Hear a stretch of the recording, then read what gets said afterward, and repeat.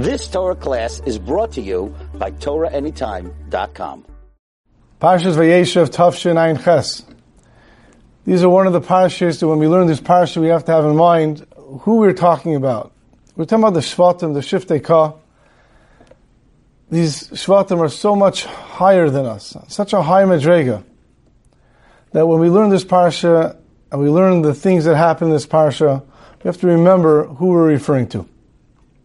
And the Torah is telling us, obviously, there are lessons that we can learn from it, but we have to remember who we are referring to the Shiftei Ka, the holy Shvatim.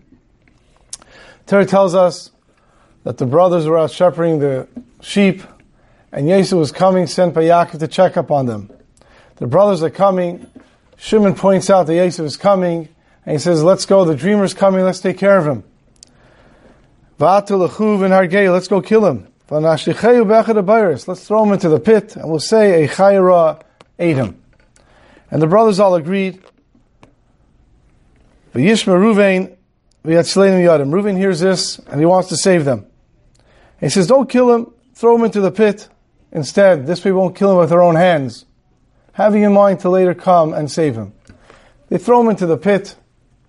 And meanwhile, Yehuda says, why should we kill him? After all, he's our brother. Why should we kill him with our own hands? Let's sell him. And the pasuk tells us, they went, they sold him. He's after all our brother, he's our flesh. Let's not kill him with our own hands. Let's sell him. And the brothers listened. And the Torah goes on to tell us how he was sold and how he ended up in Mitzrayim. Uncharacteristically, the pasuk then stops. And the pasuk tells us, in the middle, new Perek Lamed Ches pasuk Aleph, Vahi be'esahi, and it was that time, Vayered Yehuda me'es Echav. And Yehuda went down from his brothers. And then the Torah tells us all about Yehuda, and then it goes back telling us about Yosef. Why this interruption? So Rashi explains, Vahi be'esahi, it was at that time, and Rashi asked the question, Lama nismacha parsha zu lekan. Why is this psukim here? V'hifsik b'farasha shel Yosef. And Rashi tells us a very frightening thing. L'lamed, to teach us. Sheridu echa midulasai. The brothers took down Yehuda from his position of leadership, from his position of prominence. Why? Kishiro b'tzaras aviyam, when they saw the pain of their father, that Yosef was missing, Amru, Ato amarto lemachrei. You told us to sell him, so we listened to you. Ilu amarto lashivai. If you would have said, don't sell him, don't kill him, return him to our father Yaakov, hayinu shoymim lecha. We would have listened to you. An amazing thing the Torah is telling us. Now, Yehuda could think to himself, what's going on over here? You guys wanted to kill him. We're not talking about a bunch of crazy-eyed drunks who just went on a rampage and wanted to kill their brother. They sat down as a Sanhedrin and they paskin that Yosef's chayiv misa. And they wanted to kill him. And Yehuda says, let's not kill him with our own hands, let's sell him. That was a tremendous accomplishment on Yehuda's part. Yehuda took a chance. If I would have told you not to kill him, and not to sell him, not to do anything to him, but to bring him home to Yaakov, you think you would have listened? And of course, that's what Yehuda can say. The Torah tells us that the brothers are telling Yehuda, you were in a position of leadership, and therefore it's your responsibility to influence us. And therefore, they took down Yehuda from his position of influence. This is such an important lesson for us.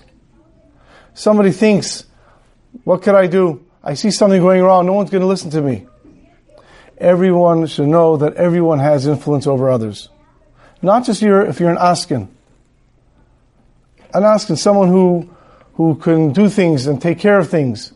It's not just the special people in the community.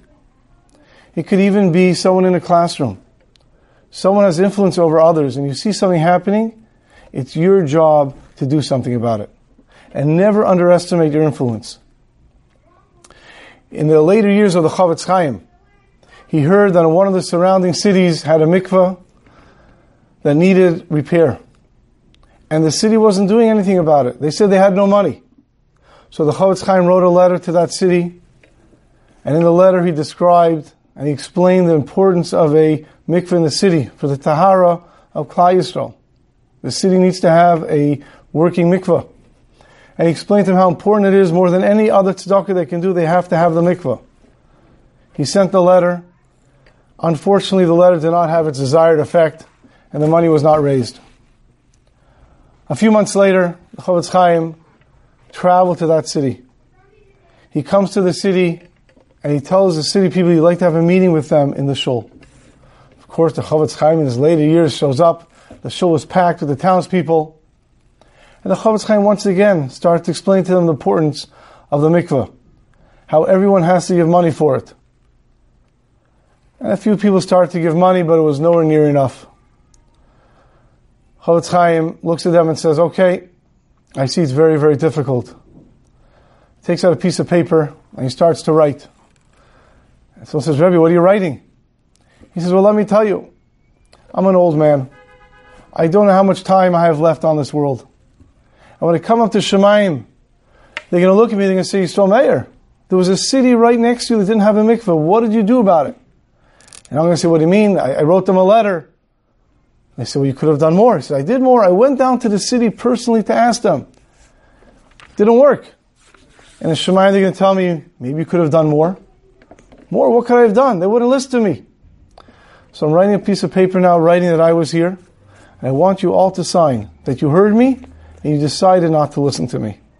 This way it's not my responsibility anymore. I did all that I can. When the people heard this, they realized how serious it was. And that night, all the money was raised for the mikveh. A person should never think that he did enough. A person should never think that he doesn't have to do. And this does not only apply to Yehuda from the Shvatim. It does not only apply to the Chofetz Chaim. If you're a leader in your community, if you're a leader in your neighborhood, and if you're a leader in your classroom, you have the responsibility because you have an influence, and you should use your influence. Have a wonderful Shabbos. You've just experienced another Torah class brought to you by TorahAnytime.com.